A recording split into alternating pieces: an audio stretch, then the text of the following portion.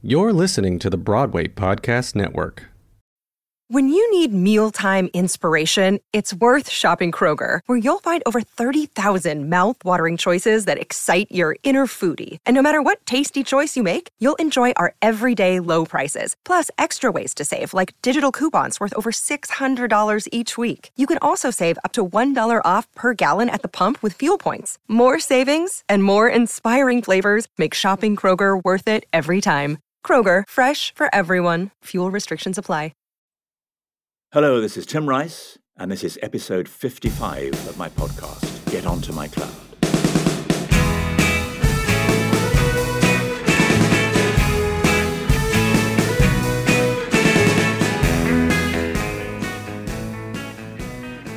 It's often crossed my mind, and does so more and more as the years roll by, that most of the characters and stories I've attempted to adapt, write, or rewrite during my time in musical theatre and other assorted entertainments, crossed my mind that they first intrigued or inspired me when I was young.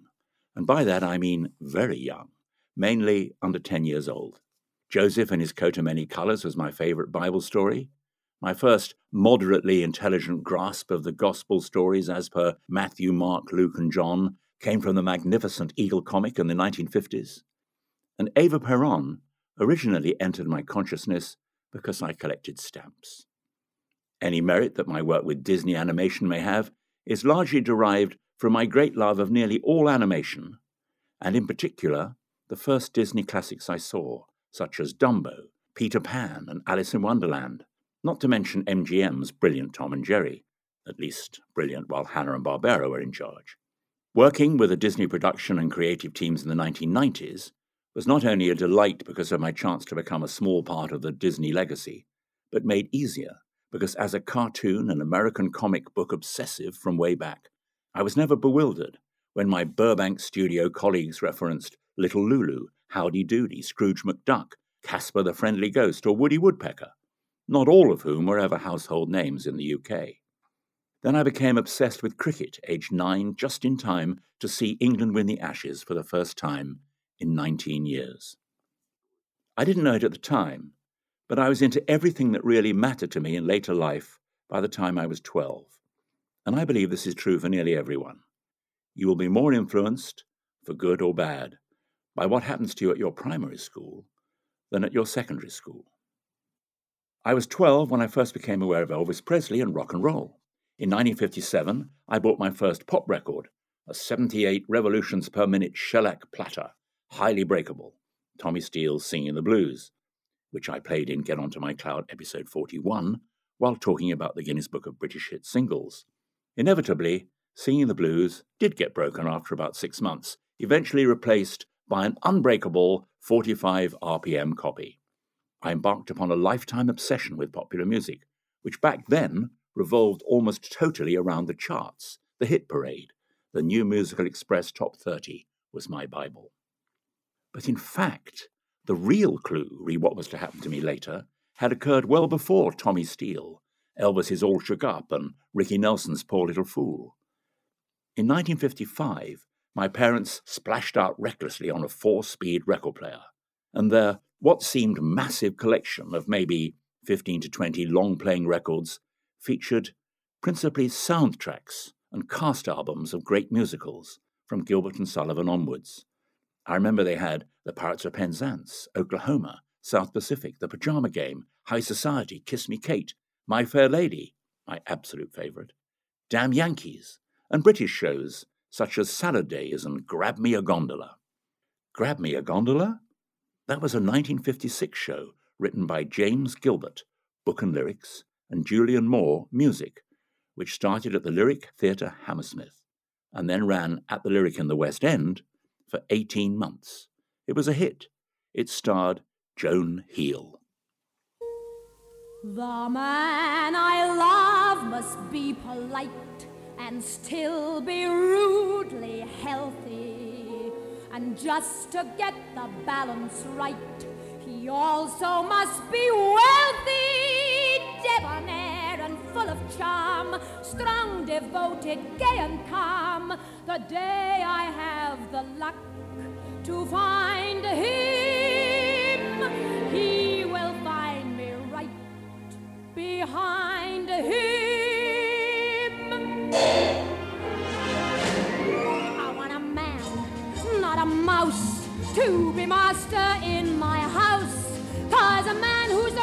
family's disaster as a spouse. He wants a husband who is 7 foot 3. I want a man, not a gnome from an Edgar Allan poem. Cause a man who's a gnome can't be said to grace the home. He must be tall enough to reach your knee. I like the tan of a bronze Apollo with some muscles like a tree. I want a man who the girls all follow, but who only follows me. I want a man, not a grouse, who complains when I carouse. I want a man, not a mouse. I want a man, not a bee, with his honey on his knee. Cause a man who's a bee has no money bags for me. She won't be stung by any silly old bee. I want a man, not a gnat, buzzing round my Paris hat. Cause a man who's a gnat won't be found around my flat. I take great pains and I try to do more for a man of strong physique. He won't need brains or a sense of humor if his jaw is solid teeth. I want a man, not a toad, croaking love in my abode. Want a man, want a man, want a man, want a man, want a man, and not a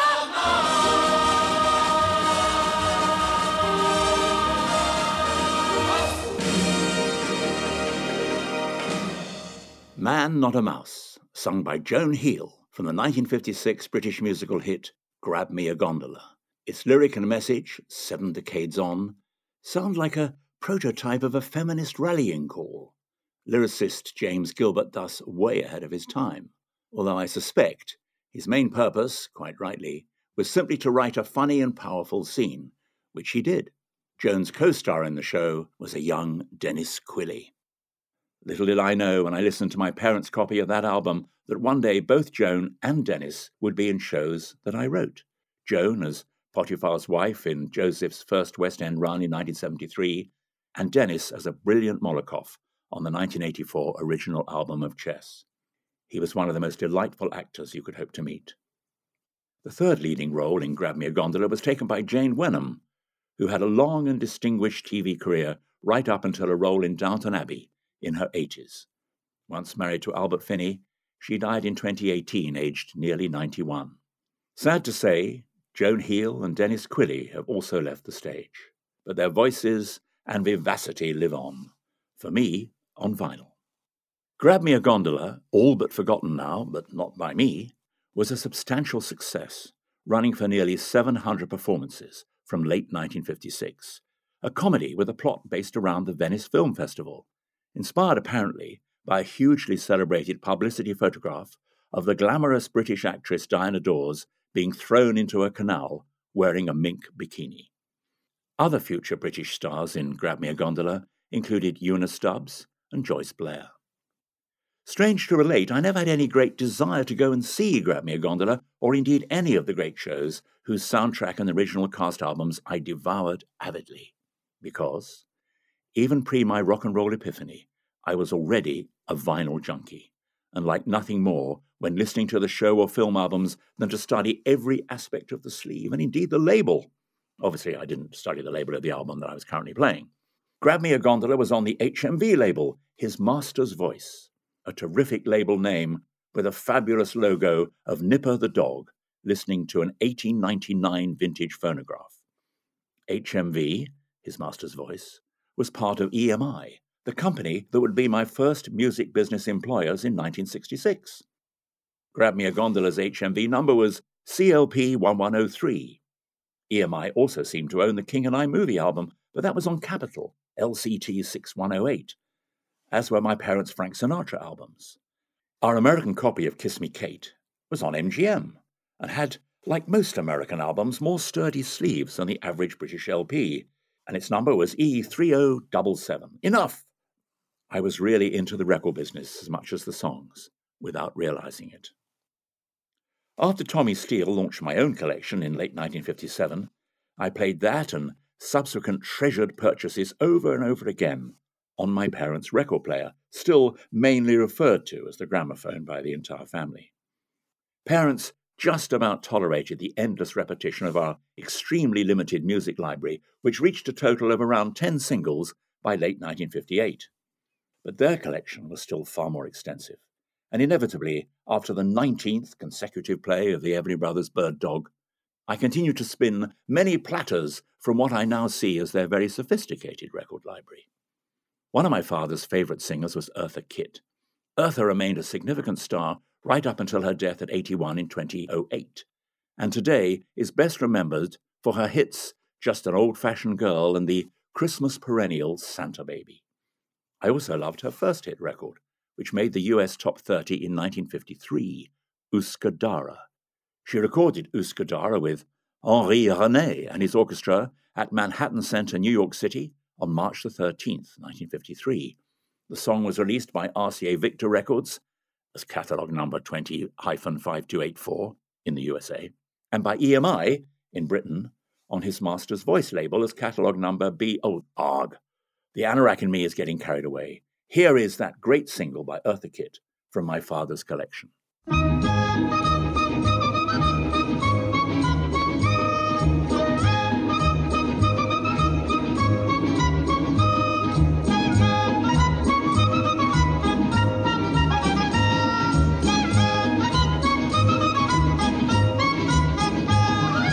Üsküdar'a giderken aldı da bir yağmur.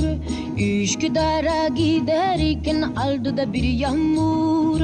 Katibimin satrzi uzun eteği camur. Katibimin satrzi uzun eteği camur. Katip uykudan uyanmış gözleri mahmur. Katip uykudan uyanmış gözleri mahmur. Katibin bin katibin el karışır. Katibim satret palto ne güzel yaraşır.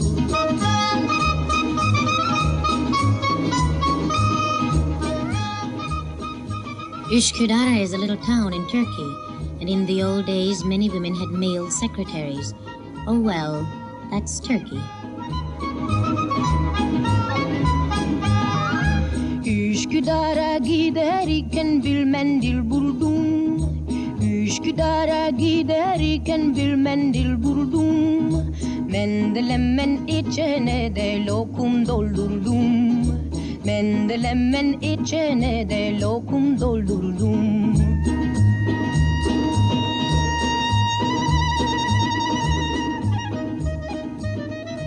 They take a trip from Üsküdar in the rain, and on the way they fall in love. He's wearing a stiff collar and a full-dress suit.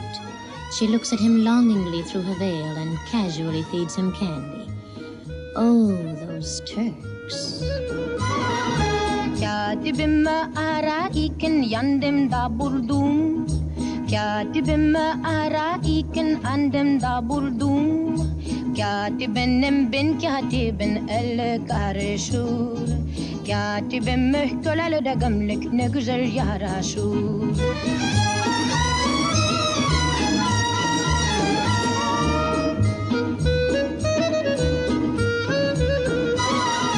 Katibimi ararken yanımda buldum. Katibimi ararken yanımda buldum. Katibimin bin katibin el karışır. Katibim mühköleli de gömlek ne güzel yaraşır. Katibim mühköleli de gömlek ne güzel yaraşır.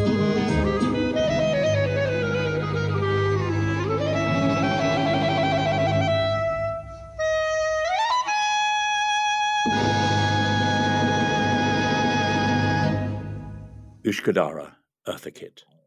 In 2002, Thomas S. Hischak, in the Tin Pan Alley Song Encyclopedia, stated, quote, Üsküdar'a, a Turkish tale, 1953, is a spirited novelty number written by Stella Lee that's adapted from a Turkish song. Although Edie Gourmet introduced the song with a successful record, in America the piece is most associated with Eartha Kitt, who sang it both in a grossly misrepresented English translation and an atrociously mispronounced Turkish, but she had a best-selling disc and kept it in her nightclub act for years. I'm glad my dad never read Mr. Hischak's review. I don't know much about Stella Lee, who wrote the song. I own a modest boat down in Cornwall that was partly built in Turkey, so I've named it Ushkudara as a tribute to both my father and to Eartha, neither of whom ever had the chance for a ride in it. The childhood impact of the stories of Joseph and Jesus in my life was easy to recognize once I began attempting to recreate them in what Andrew Lloyd Webber and I hoped was an original way many years later. The stories had resonated throughout my school days in many ways: compulsory chapel, Divinity O-level, the aforementioned Eagle comics, and so forth. But I'd never thought much about Eva Peron since she made her debut in my early life in my stamp collection. Stamp collecting was a big thing for kids in the 1950s, and I don't really know whether it has many young followers today, although it's clear that despite emails and every type of online communication, postage stamps are still going strong and remain a great investment with the advantage of not taking up very much space. A British Guiana 1-cent magenta sold for over $8 million in 2021. Who said philately will get you nowhere? My stamp album in 1954 contained a page for every major territory of the world, arranged alphabetically. I don't recall ever getting my grubby hands on a stamp from Afghanistan, Albania, or Andorra, so the Argentina page was the first in my book actually to contain stamps, and they all featured a very glamorous-looking lady who I discovered was the recently deceased Eva Peron, wife of the then president Juan Perón. Her features were strikingly more attractive than the run-of-the-mill mugshot on the stamps of many other territories, always excepting our own monarch. But while Ava's image remained in my mind, I learned very little more about her until I heard a 30-minute radio documentary about her in 1973. I often wonder if I'd not been aware of Ava in my stamp collection days, whether I would have bothered to have listened to that radio program. But I'm glad I did. Then cricket. Well, in 1986, Andrew Lloyd Webber and I were asked by Prince Edward, who'd been working at Andrew's Really Useful Company's theatrical offices, whether we could write something for the Queen's 60th birthday. To be fair, he asked Andrew, who was kind enough to invite me on board. I offered an idea for a mini-musical lasting for just half an hour, which involved a love triangle of a cricketer, his lady love, and a racing cad named Vincent St. Ledger. It was called simply Cricket, or Hearts and Wickets. There's a lot more about this in my podcast number 43, but suffice it to say here that it went down well with Her Majesty. And although many of the tunes have gone on to greater things, the abandoned words are available in full in a marvellous anthology of cricket verse, a book compiled by Hubert Doggett and David Raven Allen, entitled A Breathless Hush. One other great interest of mine when I was very young was the solar system, although I'm afraid my obsession with the sun and the planets faded a little as Elvis and company took over, rather as I've noticed children today being major dinosaur experts until they're about 8, then they switch to more accessible topics such as football. However, my planetary interest has simply lain dormant. And if I were to attempt a major new enterprise in whatever format, the sun and its 8 planets, 9 when I was young, are in with a shout of being major characters. I'm not sure if my early 80s obsession to write a musical about chess players and romance in the shadow of the Cold War was sparked off by some extreme youthful experience, so it may be the exception that proves the rule. Maybe Dennis Quilley got the role of Molotov in chess because of Grab Me a Gondola. More likely, though, simply because he was a supreme actor and singer. Here he is, with Tommy Shorbey, in a scene from the original chess album that leads into Anatoly's first big number, Where I Want to Be. The man is utterly mad. You're playing a lunatic. That's the problem. He's a brilliant lunatic. You can't tell which way he'll jump. Like his game is impossible to analyze. You can't dissect him, predict him, which of course means he's not a lunatic at all.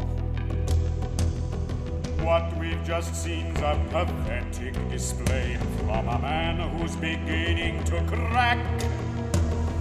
He's afraid.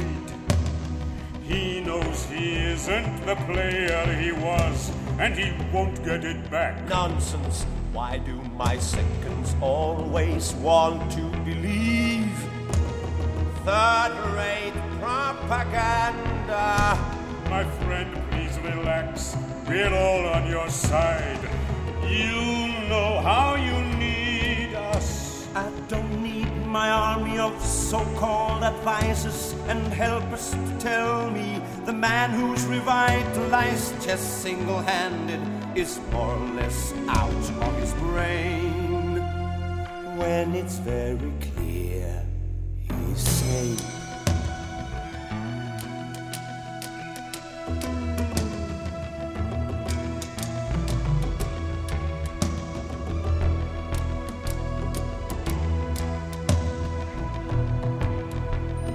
Listen, we don't underestimate anyone. We won't get caught in that trap. After all, winning or losing reflects on us all. Oh, don't give me that crap. I win, no one else does. And I take the rap if I lose. It's not quite that simple. The whole world's tuned in, we're all on display. We're not merely sportsmen. Oh, please don't start spouting that old party line. Yes, I know it's your job, but just get out and get me a chess-playing second. In 36 hours we begin. That is if you want to win.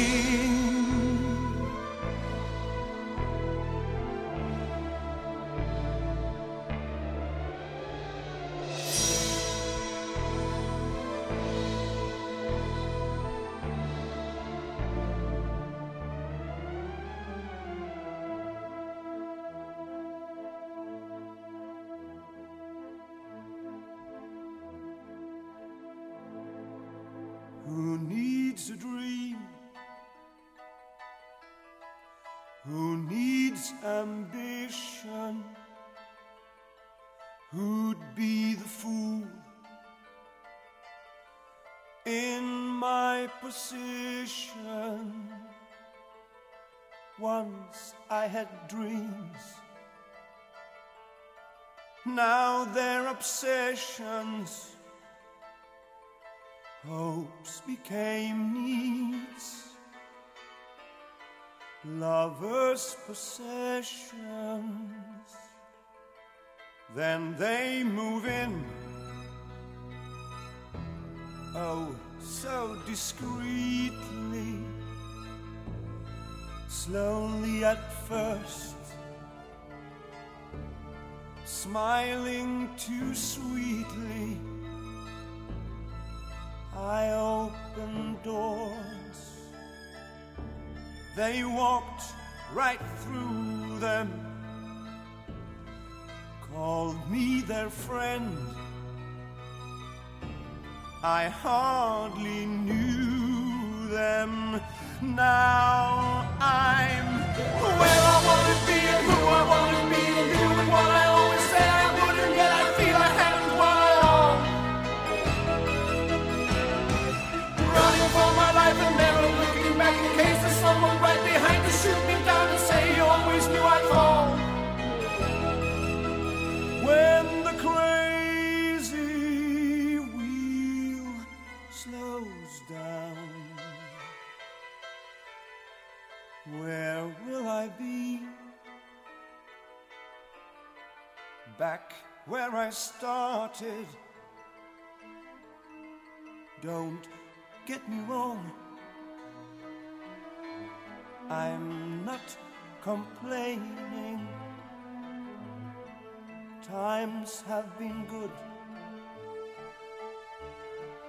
fast, entertaining. But what's the point if I'm concealing not only love, all other feeling?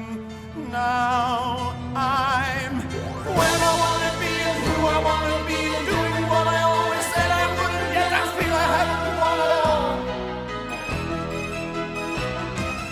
Running for my life and never looking back in case there's someone right behind to shoot me down and say you always knew I'd fall. When the crazy wheel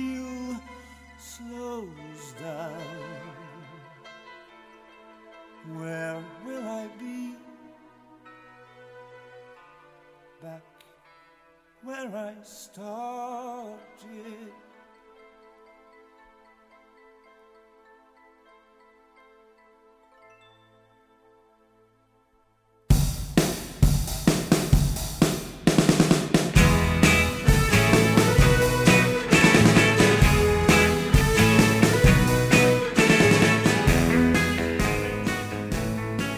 That was episode 55 of my podcast, Get Onto My Cloud, written and presented by me, Tim Rice, and produced by the eternally young Peter Hobbs. Hey, it's Leslie Odom Jr. here on the Broadway Podcast Network to tell you about the Rise Theater Directory, a program of Maestro Music. Rise is a national online resource designed to connect and empower backstage and administrative and creative theater professionals from underrepresented backgrounds. If you work or aspire to work in the theater community, this can help you find your next project. And if you hire theater professionals, search the Rise Theater Directory to find your next team. Create your profile now and get more information by visiting risetheater.org. That's theater with an RERISETHEATRE.org, because only together we rise.